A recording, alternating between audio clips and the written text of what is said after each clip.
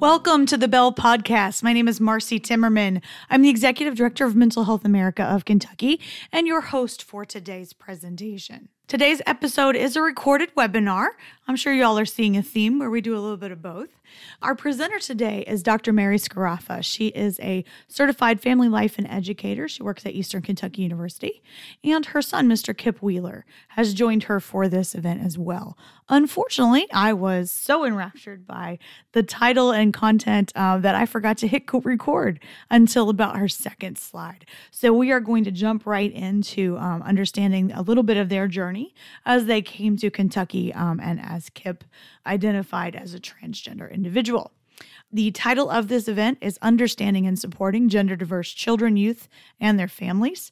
This could be sensitive content for folks, so we want to make sure that you understand that, yes, there's folks with lived experience on this as well, and there will be some deep dive into conversations that do touch on suicide and other things like that. So we don't dwell in those spaces long, but this is definitely an educational webinar that we hope you will enjoy, understanding some of our peers that we work with, live with, and hang out with and advocate for. So with no further ado, we are going to jump directly into the presentation, and Dr. Scaraffa will be talking. Thanks so much, everyone. To other people who are on this journey. So this is really more about our lived experiences. Of course, if you have any questions, we're happy to answer them. You can put them in the chat, and I did tell Marcy that she can interrupt us with some questions, and we're happy to help you in learning more about our journey and what other families may be experiencing. So our journey did start in Kentucky. So this is why we have a picture here. We lived in Louisiana prior to coming to Kentucky. And so I always say our journey started, it really started in Louisiana, but we were made aware of this journey when we moved to Kentucky, because that is when Kip came out to us, is when in seventh grade, when Kip was in sixth grade. And so Kip came out to us in seventh grade. And so this is why we kind of think that our journey of awareness began at this time. But of course, in hindsight, there's things that we know that our journey began much sooner than that. So some session goals for today is at the end of the session, participants will be able to describe the difference between biological sex, sexual orientation, and gender expression. Participants will be able to understand how using preferred names and pronouns decreases suicide rates. We'll give you some tips so you can implement these tips on how to make a child or youth feel safe. We'll help you in understanding family concerns and fears. And hopefully we will give you some resources, and then hopefully you'll be able to recognize some other resources on your own and be able to find some resources for children and families. So I'd like to start off by showing this slide, because it just seems like we hear a lot these days about, kids these days, and why are they dressing this way, and why do they want to wear this? And so I just giggle because I'm a Gen Xer. And shout out to the rest of the Gen Xers. I know that sometimes we're not seen. I see you. But I always giggle because, and Kip and I have had this conversation, that when I grew up, we had these individuals, right?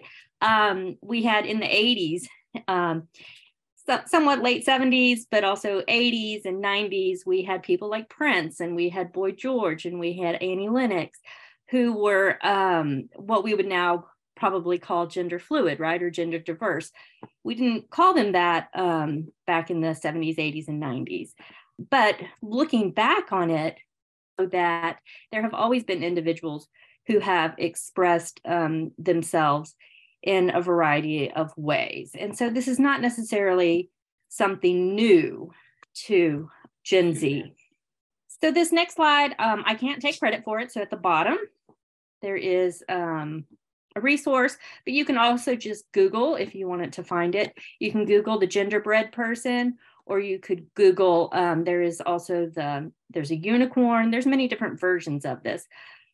I like using this because it does help to visually represent what is happening and how we can explain gender identity, gender expression, biological sex, and sexual orientation. And so it is on a continuum. All four of these things are on a continuum. And so let's start with gender identity. So gender identity, you can see here on the genderbread person, it's more of the mind, right? It's more of what's in your head and how you think about yourself. And it's the chemistry that composes you.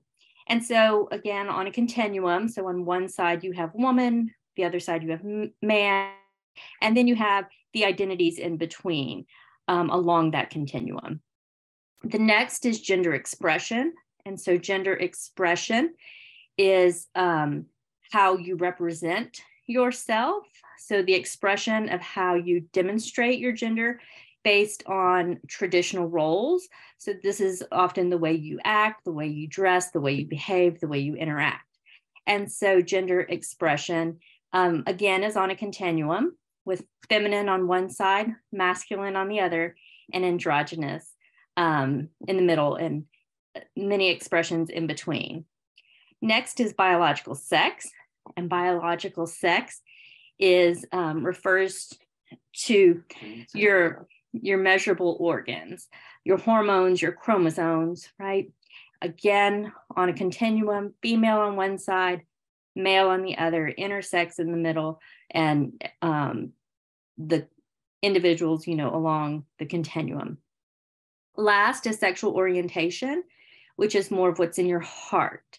So sexual orientation is who you are physically, spiritually, and emotionally attracted to.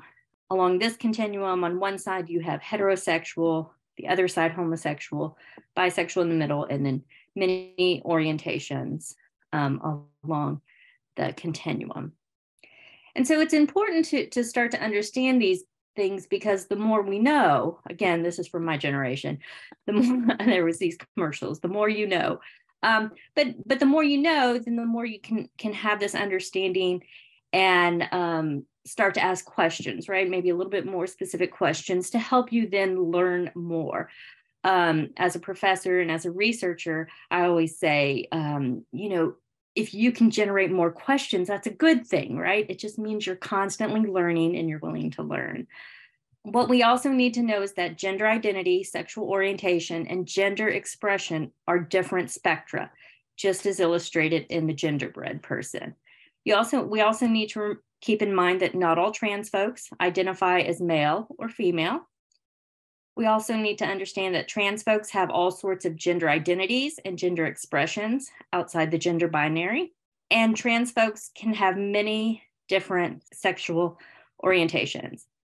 Kip and I have done this presentation before. Many times we say that the LGBTQIAA+, the T is somewhat different than the other letters. And so that's one of the reasons why we do this presentation, is one, to talk about how the T is different than the other letters, but also then so people can understand our journey and can glean more information. So I'm not really sure your level of knowledge, the audience's level of knowledge. So I'll go through these definitions really quickly, but there was a resource that I did provide, and Marcy said she was going to send it to the participants, and it does have definitions and a glossary of terms. So gender is the state of being male or female, and typically regarding to social constructs rather than physical attributes. And transgender refers to someone who does not identify with the gender they were assigned at birth. Cisgender refers to someone who identifies with the gender they were assigned at birth. And non-binary refers to someone who does not identify as exclusively male or female. Then we have gender fluid, which refers to someone whose gender identity changes over time from one end of the spectrum to the other. We also have gender queer, which refers to someone whose gender identity falls on the spectrum between male and female. I do want to point out that even though I'm giving you these definitions, there are many, many more identities and expressions and sexual orientations. And so this is just a small sampling. So this is just a little bit. So a gender is a person who sees themselves as not having a gender, and some agender identified people see themselves as being more gender neutral rather than having any gender, but in any case, do not identify with a gender. And then there's the term gender expansive, which is really an umbrella term used for individuals who broaden their own cultures, commonly held definition of gender, including expectations for its expressions, identities, roles, and or perceived gender norms. I do also want to say, for some generations, this word queer, right, was used in a negative way as a slur, but the LGBTQIAA plus community has reclaimed it. You want to talk about it? No. They've reclaimed it. I wouldn't say it's not considered a slur anymore, because I still think it depends on how you use it. Yeah, I think it does depend on, and I think it depends on your generation and how your generation feels about that word, and how, or just how you personally feel about that word. Right, and the context for which you're using it in. I personally would not call a person queer or genderqueer unless they have identified themselves that way. It's very similar to the way a lot of mental health folks feel about either person first language or not, and things like that. It's always about respecting someone else's choices, right? That's what it really comes down to. Yes, absolutely. Thank you. Yes. All right. Okay, so on the term transgender, you have the word transgender, which is kind of an umbrella term for all the other things that go into it. So in transgender, and the big one off to the left, you can see where it has binary and non-binary umbrellas also under it. So in the binary, you have the trans man, which I am, because I was born female, now I'm a guy. So trans man, and then trans woman would be someone who is the opposite of me, who was born male and is now female. And then under the non-binary, you have all the gender fluid, bigender, agender, neuros, demigirl, demiboy, queer. Mom went over all of those except for demiboy and demigirl. So demiboy is whenever on that spectrum, whenever you're more on the masculine side of the gender spectrum, or demigirl is whenever you're on the more feminine side of that spectrum. And then under the non-binary transgender one umbrella, you have androgynous. Some people, they'll just identify as androgynous, and that's whenever they don't really like looking or identifying with male or female, and they'll kind of dress more in the middle, or they'll use like they them pronouns, things like that. Gender non-conforming, that's also kind of whenever they don't feel male or female, and they will mix it up and dress how they want, and they don't which is also like gender fluid, yeah, right? Yeah, kind of. Except for gender fluid people, from my understanding from talking to gender fluid people, it's kind of the day or their mood of how they want to be seen today, how they feel today. Do they feel more masculine today? Do they feel more feminine today? Do they feel more androgynous today?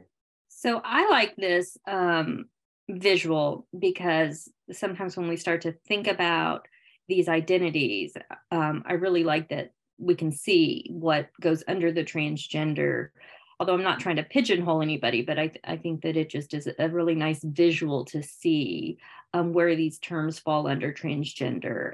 And I know a lot of people have asked me about the non-binary term and what exactly does that mean and how is that different. And so that's why I like to share these visuals with individuals. So the next thing we wanted to talk about was gender grammar. And so this is a great resource if you wanted to screenshot this, or if you wanted to write down this source down here. We do need to think about the words that we're using. And I know there's the old adage, right? Sticks and stones. But we do know that words do have power, and we do know that words are important. And as Marcy just said, right, the people first language is really important. And so being aware of how you're saying things and what you're saying, and maybe even you might be using terms that are no longer used, that are outdated. like transvestite, right? That's an outdated term that's not used. And so just being aware of that and how you are using words. And so this is a really nice chart because it does talk about that, right? Transgendered is an adjective. And so that, or using transgendered as a verb, and that's a problem with that, right? And so being aware of the language that you are using. So why should we use appropriate terminology? And people have asked us this a lot, like there's a lot of identities and there's a lot of terms and there's a lot of things that we need to be aware of. And so why is that important? Well, one, it does foster an atmosphere of respect, and it does demonstrate this understanding and caring that we have, right? Like I've gone out to research to find out what is some problematic language so that to show you that I am concerned about that. I'm concerned about the words I'm using and how I'm using them. It also results in a friendlier environment. It also creates a safer and more inclusive environment. And what we know is that when an individual's identity is accepted, then their sense of self is increased. And that's with any individual. And when any individual's identity is accepted, then that does increase their sense of self. So why is support important? And so in 2017 is when the American Academy of Pediatrics released this statement or similar versions of this statement. There is also this policy statement for 2018. So it is from the American Academy of Pediatrics, and it is just their policy statement on how to ensure comprehensive care and support for transgender and gender diverse children and adolescents. And so it does cover why they're doing it, and it does cover definitions like we've just discussed. It discusses other definitions, but then it also does have this section on mental health implications. And it does then go into gender affirming care and what that means and what the American Academy of Pediatrics says is best practices. So the statement in 2017 said, as pediatricians, we know that transgender children fare much better when they feel supported by their family, school, and the larger community. Shaming children based on their gender identity or expression is harmful to their social emotional health and may have lifelong consequences. This includes public discourse that delegitimizes the contribution that transgender individuals make to society.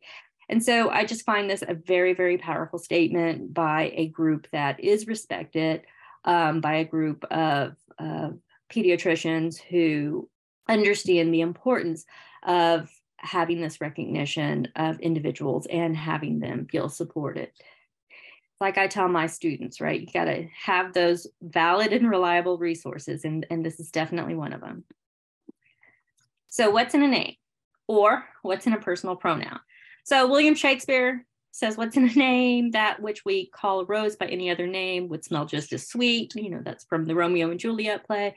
And so, this is really important. And this is what, on our journey, this is what I have found to be very much a hot spot for a lot of families is a name. And so, Kip chose his name, and we did have it legally changed before he went into high school because we felt like we needed to have it on record in high school so that the rosters would have his chosen name. And so it is very much a hot spot for families. I hear, I am in Facebook groups with other families, and there's a lot of discussion about the name, and families, parents say it took us a long time to come up with this name, or we chose this name because it had a lot of meaning to us, or we chose this name because it honored somebody else in our family. So it is a hot spot for families when a child comes and says, I know you gave me this name, but this is what I want to be called. And so for a lot of parents, it's really, really hard, right? Because they spent time or really agonized over, the name for the baby.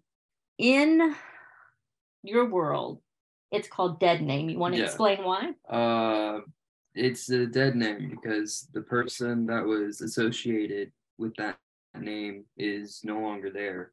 So like my birth name, the person who is associated no longer roams this world physically, yes, but like in You don't feel like that's who you are. in aspects of who I am, that's not who I am anymore. That's not me. That's not the real me.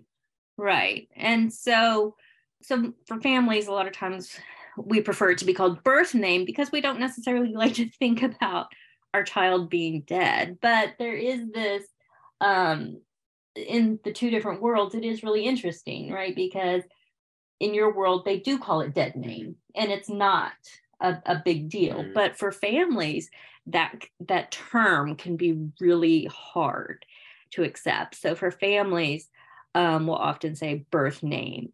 I think that's something important to know. And again, just thinking about who you're speaking with and who you're working with, because families don't necessarily like that term dead name.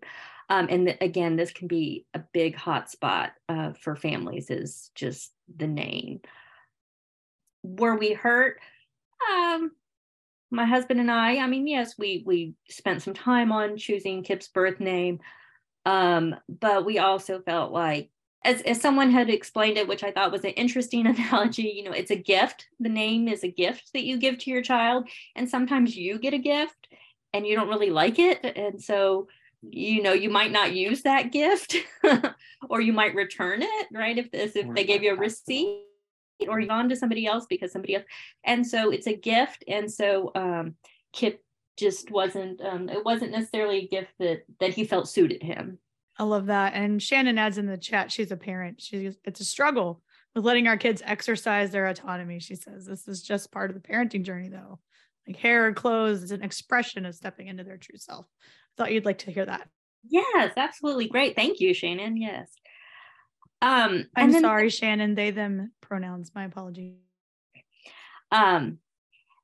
The other thing is pronouns, is personal pronouns. And so, yes, they can be used in the singular form. I have asked this question to several English professors at EKU, and the English professors have said they has been used in the singular form, you know, for many centuries. You know, it's in literature, you know, this kind of thing. And so they can be used in the singular form. The English professors have also told me that they have, and within the world of literature in English, other pronouns have been making an appearance.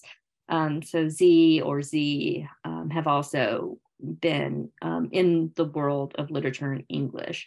And so I find that interesting that it is making its way in it. Well, it has been. They've told me it's been there for a while, even though the rest of us might take a little while to get that. But it is important. And I know we used to say, what are your preferred pronouns? And again, this has evolved and changed. So now we just ask people their pronouns rather than preferred. We just ask people, all right, what are your pronouns instead of preferred pronouns?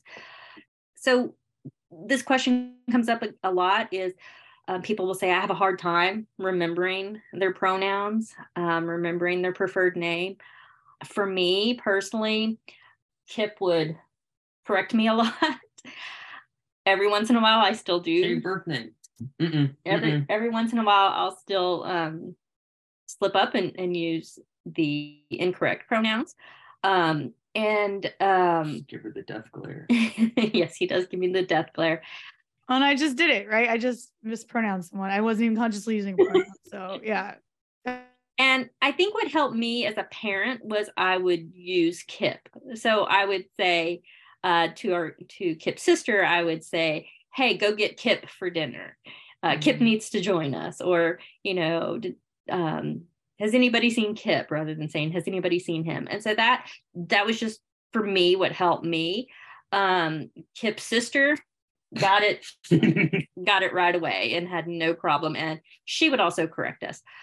The advice about that is, if somebody corrects you, just say thank you and move on.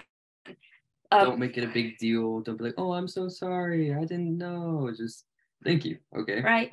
And don't be like, oh, I'm so sorry, I'm learning, bear with me, Yeah. because then it makes it about you as opposed to them. So you just say, thank you for correcting me, and then, move on. And then that way it's not about your journey, right? It's you're there still being supportive of them. So this is my favorite slide of our presentation. And definitely, I think you should take a screenshot if you're taking screenshots. And if you are looking for resources, this is definitely one down here. Again, those valid resources. So using a transgender youth's chosen name at work, at school, with friends, and at home, it reduces depression symptoms by 71%. I'm going to say that again. Using a transgender youth's chosen name at work, at school, with friends, and at home reduces depression symptoms by 71%. It reduces thoughts of suicide by 34%, and it reduces suicide attempts by 65%. And so, yes, as a parent, I saw Kip depressed. Yes, he had thoughts of suicide. There was a suicide attempt. And so, on my side, thinking, using your chosen name, Kip, instead of your birth name, and using your pronouns, if I can do that to help reduce those depressions, thoughts of suicides, and suicide attempts, then of course I'm going to do that. When you look at how hard it is to use a different name or to use a different pronoun, it's really not that hard, especially when you're getting this kind of results. I think that's really, really important. And so that's why I try to show this slide, try to share this slide, try to talk about this slide, with school administrators, with teachers, with future teachers, and really try to gather allies and help them understand that it's so important, that this is important to good mental health, but it's also important to suicide prevention. Your turn. Okay. In my journey as coming out as trans and being who I really am, I've gone through a lot. I came out in 7th grade. It was Thanksgiving whenever I came out to them. The school, the middle school that I went to whenever I came out, they were very accepting and trying to help and trying to make everything more comfortable for me, I'd say. For like the bathrooms, I didn't go into the male or female bathroom. I went to the nurse's bathroom every single time that I had to go to the bathroom. I know some people who they'll just go into the bathroom that they feel like they belong in, but I didn't feel comfortable in either of the bathrooms, because if I went into the male bathroom, I don't know who's going to be in there. I don't know if the guys that don't like me are going to be in there. If I go into the female bathroom, I don't know if the girls that don't like me are going to be in there. So just going to the nurse's bathroom, so much easier. The nurse didn't ask me any questions. Every time that I came, I just looked at her, said, "Hey, gotta use the bathroom." She was like, "Okay, go for it." Along with that, I got a doctor's note saying that between classes, I had an extended a little bit more time between classes, to where if I had to go use the bathroom, because the nurse's office at the very front of the school, so I had a little bit of it extended to where I could get to the bathroom, get back to class. It's not like I'm lollygag, not like I was lollygagging in the hallways, just going, coming back. In high school, the nurse there, actually, she didn't really like me all that much, which was kind of bad, but I powered through it. What types of bullying? A lot of name calling, or people who just refuse to use any name or the name that you want, the pronouns that you want. So I know guys that still, if they'll see me out in public and they actually recognize who I am, they'll give me a mean look, they'll give me a dirty look, and I just don't want to mess with them. Like in high school, I would hear names like in the hallway, just anywhere, everywhere. in the classroom, sometimes in front of the teacher. The teacher wouldn't say anything though. Well, some of them did, others didn't. Like say anything to stop the name calling, or say? Yeah, some of the teachers, they would call the children or the other students out, and they'd be like, hey, you can't say that. And then other teachers, they wouldn't address it, they wouldn't say anything to the child or the student. And or there was one teacher who actually laughed along with them. And then in middle school, you had one substitute teacher who refused to call you by your chosen name. And you went to the school counselor. Oh, yeah. So no, she wasn't a sub. Oh. It was so I only had her for like 20 minutes every like Monday. No, it was every day. Only had her for like 20 minutes every day, because I went in 8th grade, I went to the high school to do advanced algebra. So whenever I got back to the middle school, I had her for the 20 minutes before class change for the middle school. And she as she was doing the roster the first day, she said, if y'all have a name that y'all go by, just let me know and I'll say that name instead of whatever's on the roster. So there was like 2 guys ahead of me, and they said, yeah, I go by my middle name, just call me by my middle name. So whenever it was my turn, I said, yeah, I go by Kip. And she was like, is that your middle name? I said, no. She said, I'm not going to be able to remember it then, I'm not calling you it. So I went to the school counselor and I said, hey, she said she's not going to call me by my name, even though she's going to call these other guys by their names. And he was like, I'll go talk to her. So then he talked to her, and she started using my name. Children or students, if they don't know who to reach out to whenever they encounter a problem or bullying or harassment or whatever, we always try and find at least one teacher or one person who we know will be on our side and who we can go to and who will help. Kip had a school counselor and a school principal who in middle school who were very, the librarian were very supportive. And then in high school, we found the family youth resource coordinator, who was very, he was very much an ally. So is there any advice? So what do you want adults who are working with adolescents? Use their name, use their pronouns. If you see anyone who doesn't want to, if you see any other colleagues or any other or students who don't want to call the child by their name or their pronouns, just remind them that they don't have to accept it. They don't have to believe it. They just have to be respectful. That's all we ask. Just be respectful. By even like teachers, they say, call me Mr. So-and-so. So like mom wants to be called Dr. Scarafa. I'm not going to walk up to her and be like, hey, Mary, in the middle of class. If I didn't know mom and I was one of her students, I wouldn't walk up to her and be like, hey, Mary, can you help me? No, I'm going to, Dr. Scarafa, can you please help me? It's just in the respect. That's all we ask. All right. So this is kind of what we've gleaned about working with LGBTQIAA+ children or youth is one, you need to really, the adults should be aware of self-harm and if there are thoughts of self-harm or if there is self-harm happening. Trevor Project, if you're not familiar with it, they also have really, really great resources, but there's more than 1.8 million LGBTQ youth ages 13 to 24 who contemplate a suicide attempt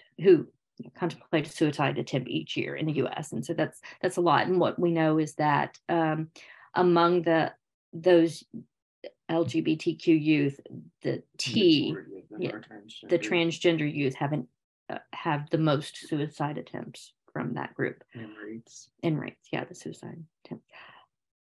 We also want to identify children's stressors, right? So the stigma, the discrimination, the bullying, or a perception of bias. know what's happening within the child's school.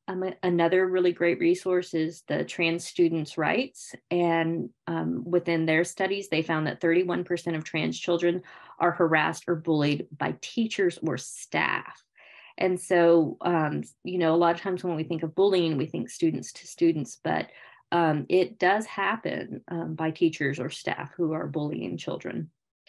We also want to identify if the child has disclosed their identity to others, and definitely we should not disclose identity to others. That's something we don't want to out anybody, right? Try and understand and seek out education for yourself. You know, as much as, you know, Kip is willing to share his journey and to talk about his journey, which is great, but also you want people to do a little bit of research on their own, right? And not rely on you for all the answers, right? I'm not a dictionary. Well, and as we've also said, if you've met one trans, I haven't said that today. Well, say it. Okay, if you've met one transgender person, you've met one transgender person. We're not all the same. Right. And so your journey is different than other people's journey. And I think you often say one of the things that makes your journey different is that you have supportive families. Mm-hmm. And Kip has many friends who don't have supportive families. And so their journey is very different than Kip's. Seek out a mentor or role model for the child, affirm leadership of LGBTQIAA+ youth. Don't assume, you know, ask questions, know the terminology, also know that terminology is changing. And so be aware of what's current and avoid biased opinions. Don't assume that the child is gay or lesbian just because they are transgender or non-binary or gender fluid. Don't assume that a trans child wants to be the total opposite of the biological sex that they were born. You can suggest ally groups in schools in the community. You can try creating a new support group or programs. Do not give up if the child does not confide in you or doesn't use any resources you referred. I know that. I said it's frustrating. What's frustrating? If they don't want to use what you've given them. I've seen your frustration. Yes, I do get frustrated. So for example, and I gave you the Trevor Project, mm-hmm. and I told you that you could text them, mm-hmm. but you did not feel comfortable doing that. And you don't have to share why, but you were just like, yeah. And so, yes, I would get frustrated because I think we all have that though in mental health, right? There's always things we give resources, we try to help, and then someone doesn't have the ability or the capacity to follow up. And it does get frustrating, but it's definitely not unique to this space, honestly. And I think that's important to underline, or I wouldn't have interrupted. But, you know, right. It's similar to the way we deal with, you know, the person with schizophrenia who's having active voices that doesn't want to go get help, right? It's that same frustration. And I think that's good for us all to recognize it's there, acknowledge it, and then get through it, right? Because our person that we're supporting is more important. Right. Yes. Thank you. Thank you. And then also continue to work to keep the child connected by the community, to the community, even if it's just social media, because strong connections to community is important to resilience.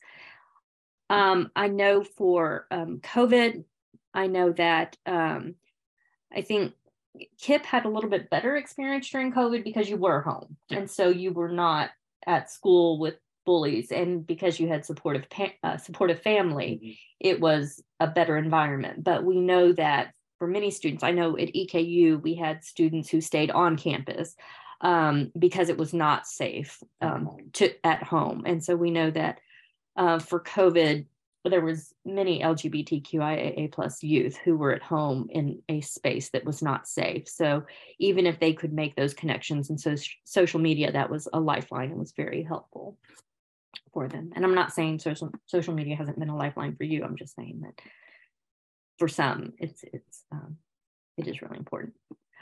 All right, I do have a video, and so you'll just bear with us while I get it here.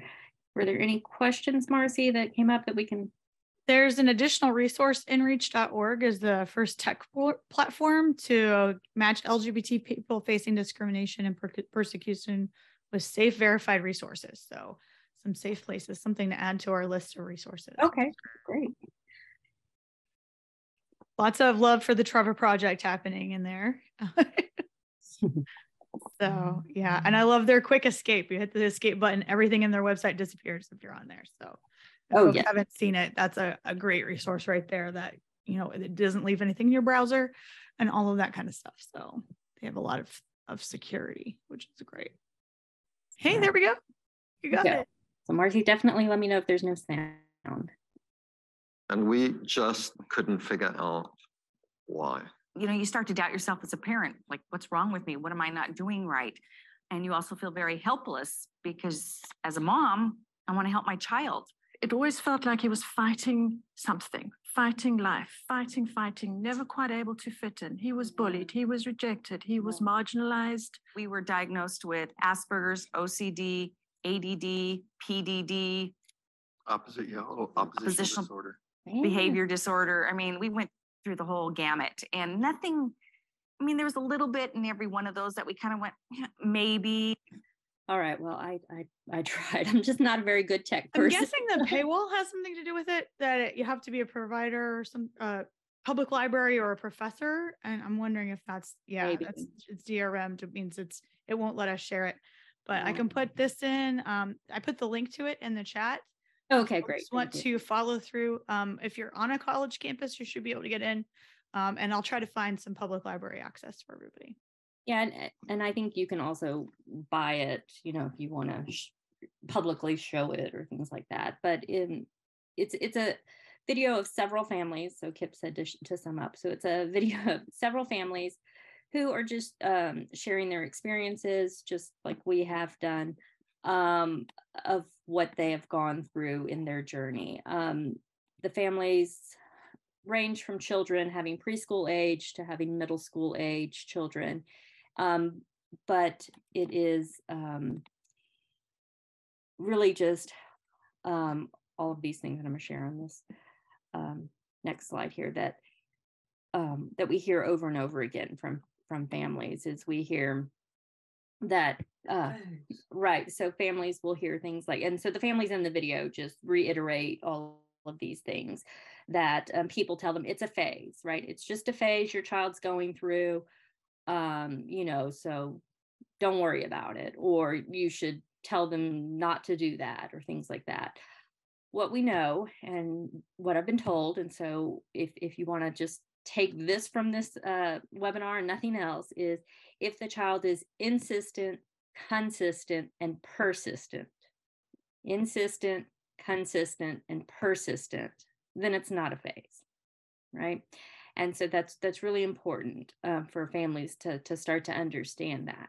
Also, parents hear things like, I'm just indulging you're just indulging your child.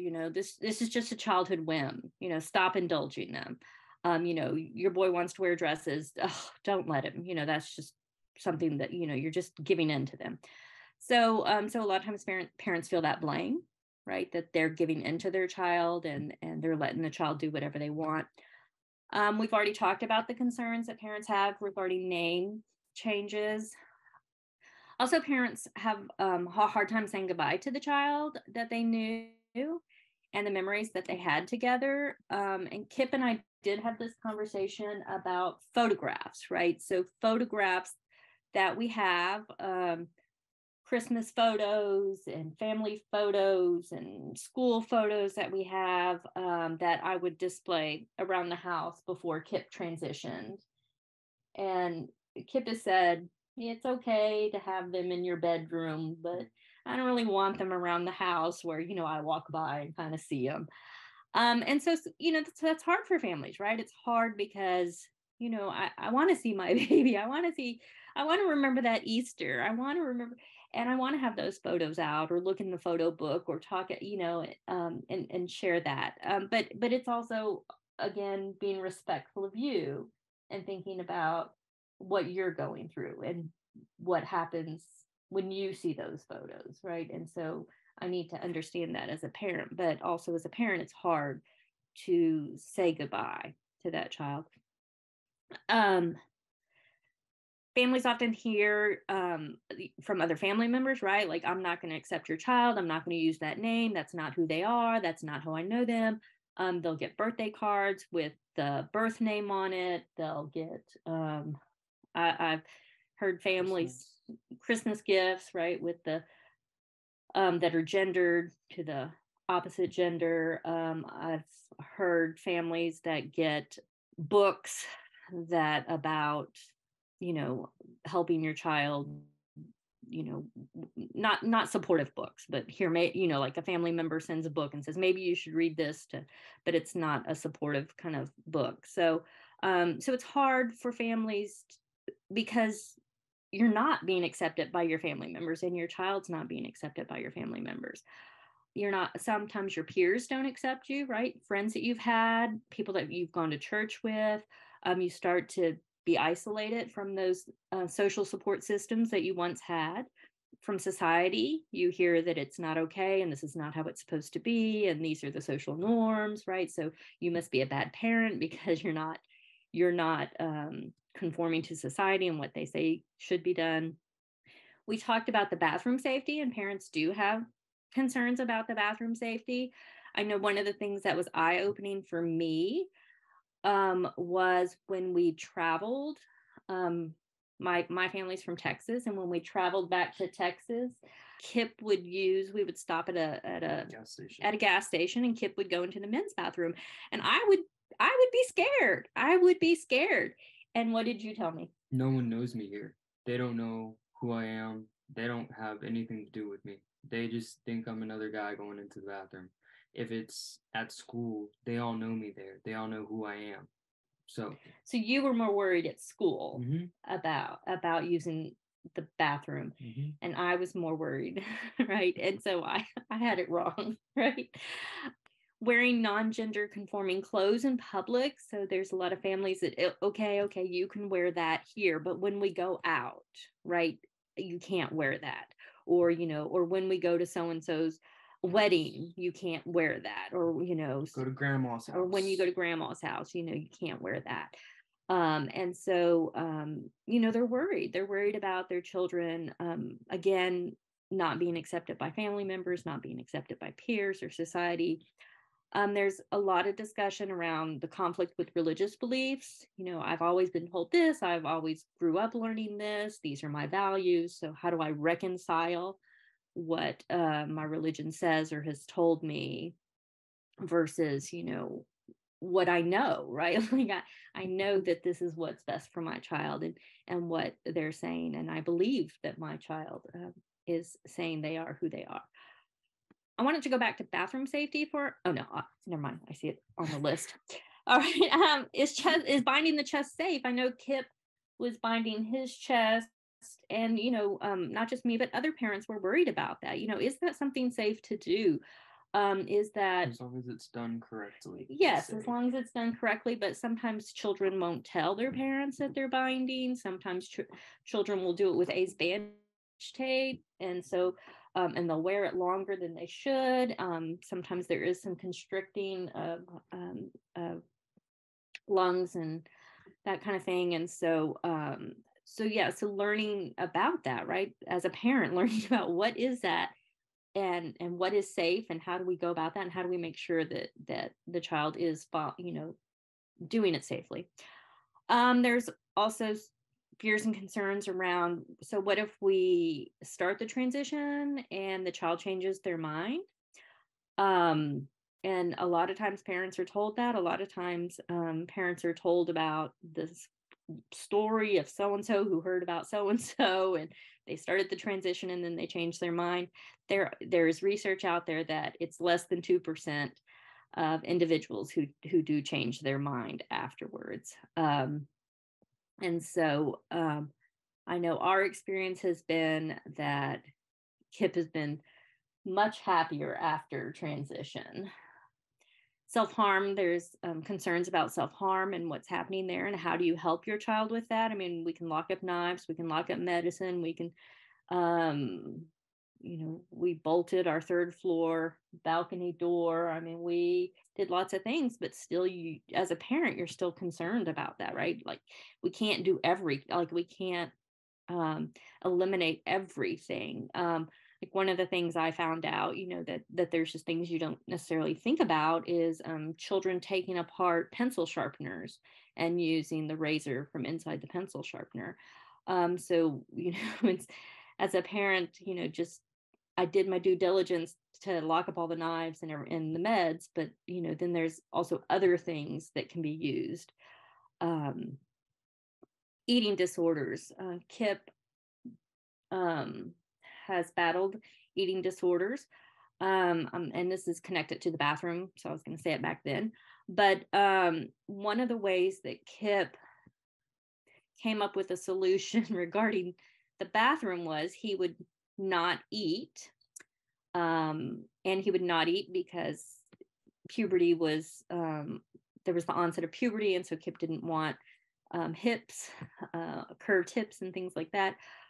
So he was not eating because of that. But then he was also thinking, if I don't eat and I don't drink anything, then I don't have to go to the bathroom during the day at school.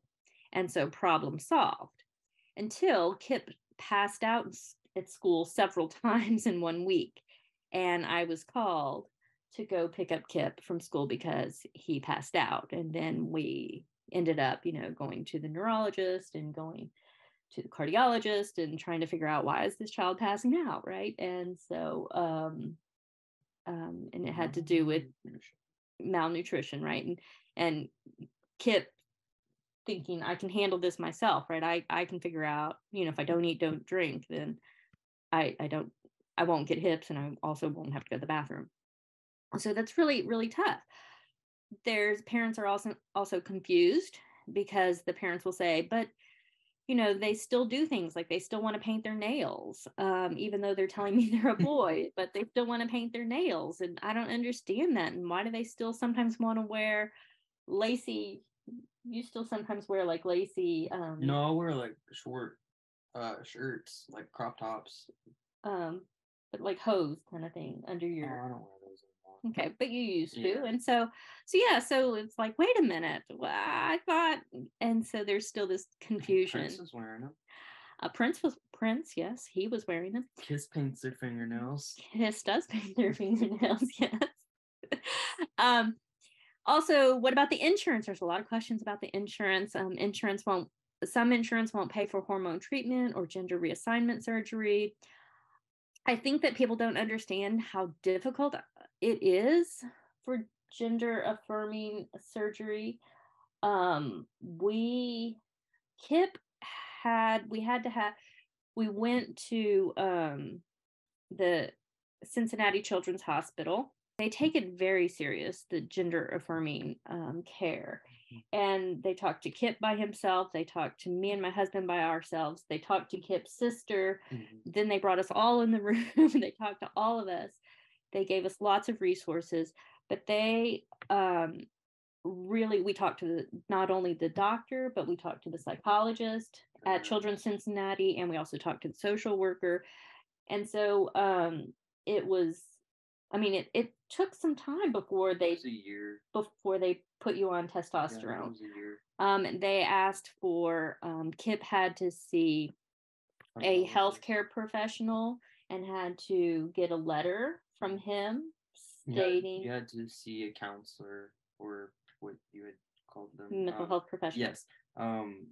For at least a year. Yeah, you had to see them for at least a year or 2 years prior, or going forward. Right. Yeah. And they had to say that there was very specific things that the mental health professional had to have in the letter. Mm-hmm. And it wasn't just, yes, this child has gender dysphoria, give him some testosterone. No, it was very much, the child has gender dysphoria. It is causing depression, anxiety, and so it took a long while. And I think within that process, you were frustrated because you were like, just give me that tea, just give me that tea. Yeah. And it was very frustrating for you, but there very much was we don't know. Well, it wasn't like we could just walk into the doctor at Children's Cincinnati Hospital and say, hey, my child wants some tea. And the doctor says, okay, here's the prescription. That's not at all how it works. And then for gender affirming surgery, it was very similar. So the plastic surgeon had to have a letter from the doctor, the Cincinnati doctor, but then also had to have a letter from your mental health professional. And it wasn't just we walked into the plastic surgeon's office and said, hey, sign me up. Right. It was, no, these are the things that you need. And before he made the decision to move forward with the surgery or not. And so everybody takes it very, very seriously. And it is not the whim of the parent or the whim of the child or the whim of the doctor. Let's see. And then, so the insurance. Some insurances will. Right. Some insurances will, some will not. So parents have a lot of concern about that and a lot of confusion about that. And also if the insurance declines it, what is the appeal process? Can you appeal it? That kind of thing. And I want to offer us up as a resource if folks need navigating the system help. It's what we do. It's part of what we and our team of advocates throughout the state do. So not just MHA Kentucky, but a whole team of us. So if you're needing help with knowing how to appeal and things like that, and knowing that you can appeal. Yeah. A little sales pitch for us, but I think it's important to know where to get help, right? And I think we are one of those resources. Definitely. Sometimes it's hard for the parent to accept that their child will be different from other children. Sometimes parents will say, I'm just not good at advocating, and I want to avoid confrontation. So, I don't want to get into an argument with people, or I don't want to have to go and explain myself again. So sometimes parents will just kind of hush, right, and won't do that. And honestly, sometimes there was times when I was like, wait a minute, is this behavior just typical for this child, for this tween, for this teen? Like, is this just typical behavior? What we consider normal development for social, emotional, cognitive, physical, or is this something different, right? And then there's always a lot of discussions about what will happen on school trips, what will happen at camp. A good friend of ours is a 4-H agent, and she had a big conversation with Kip about 4-H camp and trips that they take and she was asking from a professional standpoint, should we do, and how should we handle this, and what would you want us to do? And so, do you want to say? Some have them in, if they have friends in the program or on the trip that they can room with, just have them with that room. If they trust those people, if they know those people, just keep them with those people. They'll feel much better and more safe. Right. And sometimes the response though is, we'll just get you your own room, or you can stay in the cabin with the adults. Yeah, it makes you feel more isolated. It makes you feel different. It makes you feel like you're not like wanted or welcomed. But from the adult standpoint, they feel like they're helping you, right? They feel like if we just give you your own room, you're going to be safe and it's going to be great. Mm-hmm. But from your standpoint, you're like, I feel isolated now, right? I feel alienated. Yeah. Feels like I'm sick. Right. And so Marcy has given y'all resources for children and families. And so I love this illustration. I know that this is many a times how I felt as a parent, that it was all jumbled up and that it was, really hard figuring it out and trying to navigate the system. And so there are resources out there, and I'm glad Mental Health of America is one of them, right? And then I love that, the taking of those yarn balls and making it make more sense, right? And helping children and families through that process. Right. So Marcy, I do have more, but I know that we are already at 1:10. And so I don't know if I'm happy if we want to leave the rest of the time for questions, or the next piece is about Ally, but we can also just send these out, these slides out. So that was a big question that was repeated. I was like, I'm pretty sure we'll share the slides. I know we'll share the videos. So that's excellent information. Anybody have a burning question? Feel free to put it in the chat, or you can raise your hand at this point as well. I can stop sharing so we can just. Anything you all are wanting to make sure that we cover today? Giving folks time to process a second. Yeah. Time to type. Yeah, exactly. Time to type, time to formulate the question, right? That always takes a little bit. Thank you so much for so far. I've even learned a lot, and I thought I knew things, right? So I really appreciate that. We gotta thank you so much. Lots of people loving this information and really needing it. And I'm glad that we have such a hungry audience for that. It proves to me what we already knew. Amalia would like to know, how are schools addressing these issues in health education or human sexuality classes, if you're aware of those, either of you? Whenever I was in middle school and high school, they didn't teach any of it. They didn't go over it. For the actual like sex ed that we had in middle school, it was, okay, boys, step out of the room. We're gonna go over female sex ed. Okay, girls, step out of the room. We're gonna go over male sex ed.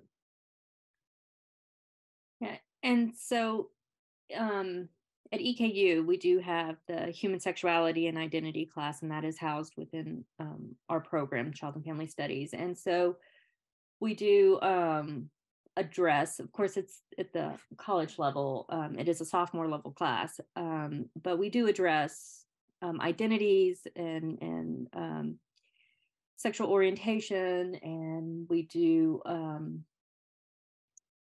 did talk about the history of LGBTQIAA+, but human sexuality at the college level is very different than it is at middle school and high school level. And we even, in conversations that we've had with our students, we've asked them, what was it like in high school or junior high or middle school? And it's very much like what Kip said, if at all, if they, because sometimes their parents signed the slip that said they didn't want them in the class. But a very much, from what we understand, a surface level human sexuality content. Framed up more, I think, as health education. So Gary's asking, really, what are some resources for balancing the seeming growing concern about youth or families making a mistake about transitioning? He heard the 2% and he heard that. So he's wondering if you have any kind of extra information on top of that. Well, like I said, I know that the healthcare providers and mental health providers take it very, very seriously. And so I think every step along the way, they were, the doctor at Cincinnati in particular was, is this where we want to go? Is this what we want to do? And continually still, because Kip is still under her care, continually still. Are you happy? Is it good? Is this how you want to look and live? Yeah. So they're continually assessing the situation. As far as like for younger children, the transition is more of the social transition where they're wearing clothing that they want to wear. And so, if they choose not to wear that type of clothing anymore, right, then that's, you just buy them different clothing. And so younger children, sometimes they also want to go on hormone blockers. Blockers, I wasn't on them, but blockers, they just stop puberty from happening. And I know that some parents will go for that instead of actual hormone replacement therapy, because blockers just block it until the child knows what they want. Yeah, so there is that. And Shannon adds, they're not permanent. The blockers are not permanent. So it can go away if the person decides to be different. Right. And also for testosterone, Kip can stop testosterone. And then the estrogen will just come back. Yeah. And same for testosterone. If you start taking estrogen and then you stop taking estrogen, the testosterone will come back. And with anything, there's risk, right? There's risk. There's even risk with taking aspirin, right? I'm not trying to minimize. Please don't think that I'm trying to do that. But of course, there's risk going on testosterone. Well, it's always a balance of risk of the mental health concerns as well as the physical health ones. You've got to balance those for everything, right? We have to do that when we talk about psychiatric drugs and medication as well. So I think it's in that same space of, we do have data, we have understanding that we didn't have, a decade or two ago, even. I think that's really important to point out as well. There's a lot more medical information out there to help people if they're willing to look for it. Greg, I hope that answered your question. Kip, you talked about how important it is to have an ally in the teacher administrator area within the school system. Are there resources for educators that are being challenged by the legislation that's happening that prevents them from openly being an ally? Alternatively, how can we assist children who have educators that are being protected by legislation that doesn't require them to use gender affirming language? I know I didn't prep you all for those questions, so it's okay if you can't answer that one. I will say the Department of Education has some and is working on some more resources here in Kentucky related to our situations, but those are national conversations that are happening. So. Yes, and there are, I do have a resource list. It's very similar to the one that Marcy shared with you, but I do have it specific for educators, and there are some for educators on that. But GLSEN, I think, I know GLSEN does a wonderful job with helping educators and getting that information to educators. And if you're not familiar with GLSEN, I highly, highly recommend you become familiar with them. And there is, they have a Bluegrass chapter that is very, very active. And then as far as teachers who don't, like, what if you have teachers who don't, what advice do you have for individuals? Like if you have a friend who's in high school and it says, my teacher is not going to call me by my name or my pronouns, what would you tell them? What would you tell your friend? I would tell my friend to, well, the way that it is now, I would say, like, go tell, like, the principal, or go tell one of the other, go tell a different person in the school that you trust who could possibly go and talk to them and just be like, hey, just be respectful. That's all. Or what if they say, you want to be called this and I have to tell your parents?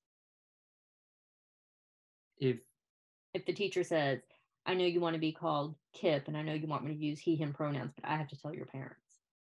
If it's not safe at home, then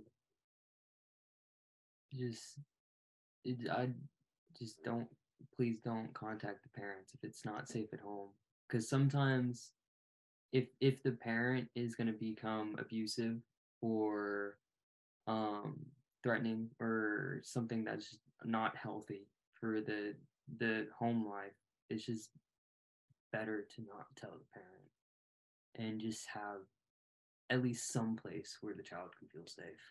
Would it be acceptable for the teacher to say, when I'm speaking with your parents, I'm going to use your birth name and I'm going to use the pronouns that are assigned at birth, but then in the classroom, I'll call you your actual name that you want. Yeah. Okay. I know that's still a sticky. Yeah, it's still a sticky situation. I appreciate the lived experience aspect of that, though, Kip. Thank you for being vulnerable. I know it's not an easy answer or a situation for sure. And for those who are feeling like they're being forced under Senate Bill 150, we'll have more information soon on what options you have available.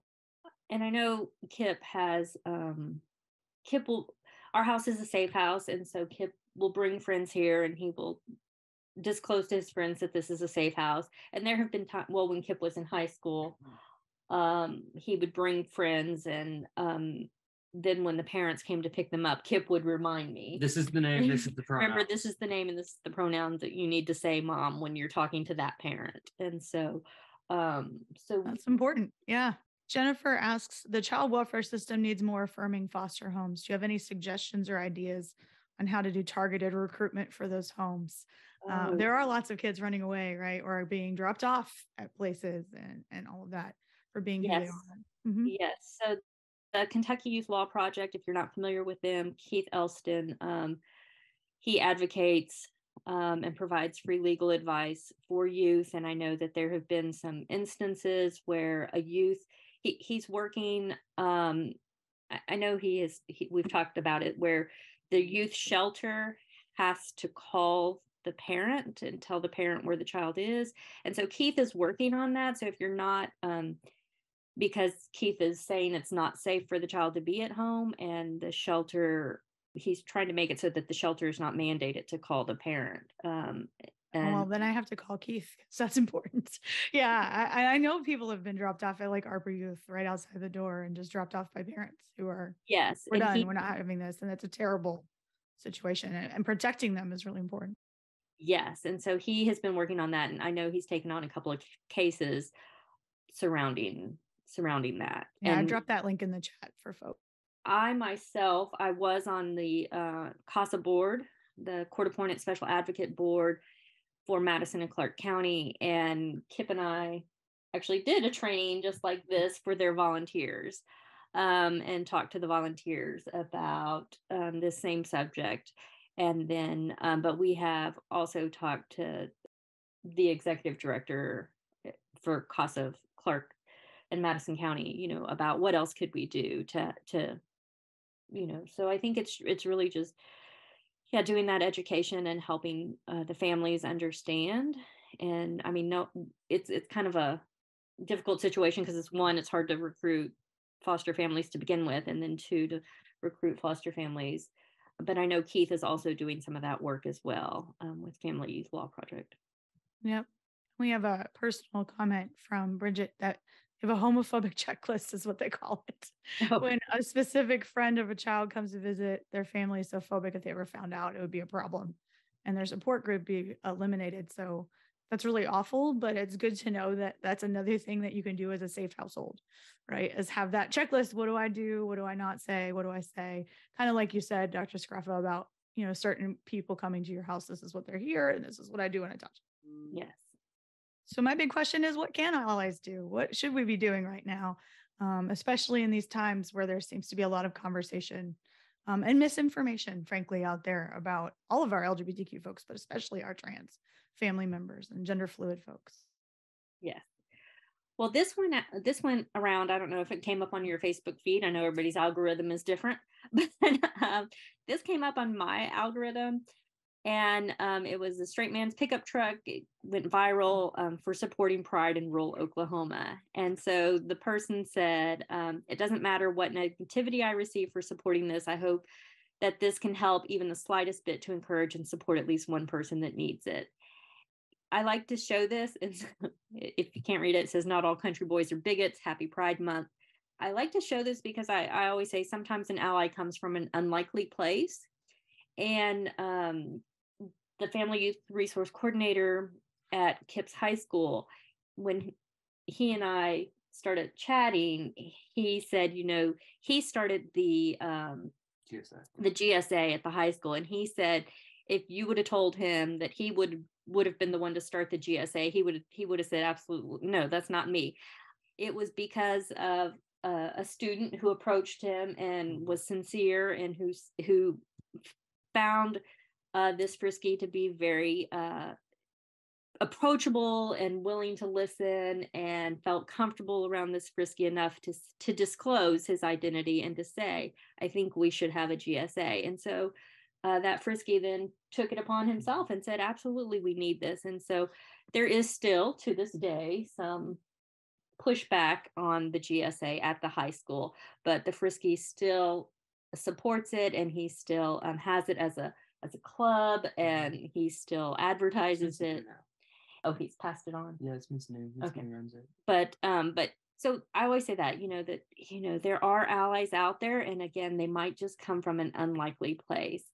And so if you want to take a screenshot of this is fine, but there is actually a resource. I'm sorry, I'm a resource person. So it's guidetoallyship.com. And so the do's are, do be open to listening, do be aware of your implicit biases, do your research to learn more about history or the struggle in which you are participating, do the inner work to figure out a way to acknowledge how you participate in the oppressive system, do the outer work and figure out how to change the oppressive systems, do use your privilege to amplify digitally and in person historically suppressed voices, and do learn how to listen and accept criticism with grace, even if it's uncomfortable, and do the work every day to learn how to be a better ally. Then, of course, there's the don'ts. I should have flipped it, right? I should have started with the don'ts and ended with the positive, but don't expect to be taught or shown. And like, we said, Kip's happy to answer questions. I'm happy to ask questions, but answer questions, but of course, also do your own work. And then do not participate for the gold medal in the oppressive Olympics. Like, you don't need to compare your struggle, right, to marginalized people's. Don't behave as though you know best. I know that I'm still learning, and I mean, every day, even I have students who teach me all sorts of stuff, and I tell my students that all the time, that, I love Gen Z, and I love how they teach me so much. Don't take credit for the labor of those who are marginalized and did the work before you stepped into the picture, and don't assume that every member of an underinvested community feels oppressed. And so this is just allyship in general. I should have said that. It was just allyship in general for marginalized groups. So again, you can find more on guidetoallyship.com. And that's a great resource, y'all. Thank you so much, Dr. Scroffa. Anybody have any last minute questions? Got just a few minutes. I can entertain a few more. But thank you so much again. I do love that guide to allyship. I do want to apologize, folks. I missed the very first couple of seconds of the thing. I hadn't hit record like I should have. So we will make sure that we add in that information and get it added to the recording. Everyone will receive the recording who registered. It'll also be on our YouTube. So thank you both again for Kip and Dr. Scroffa for being very accessible and available. We really appreciate the opportunity to give that a public resource location. So we will be building out a page with more of these resources, including Keith's information and the band conversion therapy group that we are a part of. So we will get you all of that information as well in one place within the next couple of weeks. And I want to thank you both, and also add one piece of how to help folks right now, that listening piece.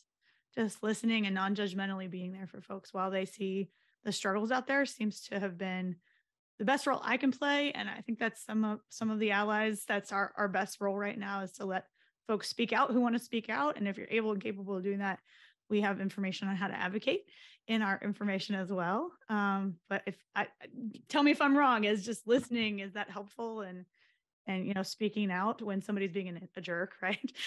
Basic easy stuff. Lots of thank yous coming in. So I will wrap up. Thank you all so much again for your time and effort.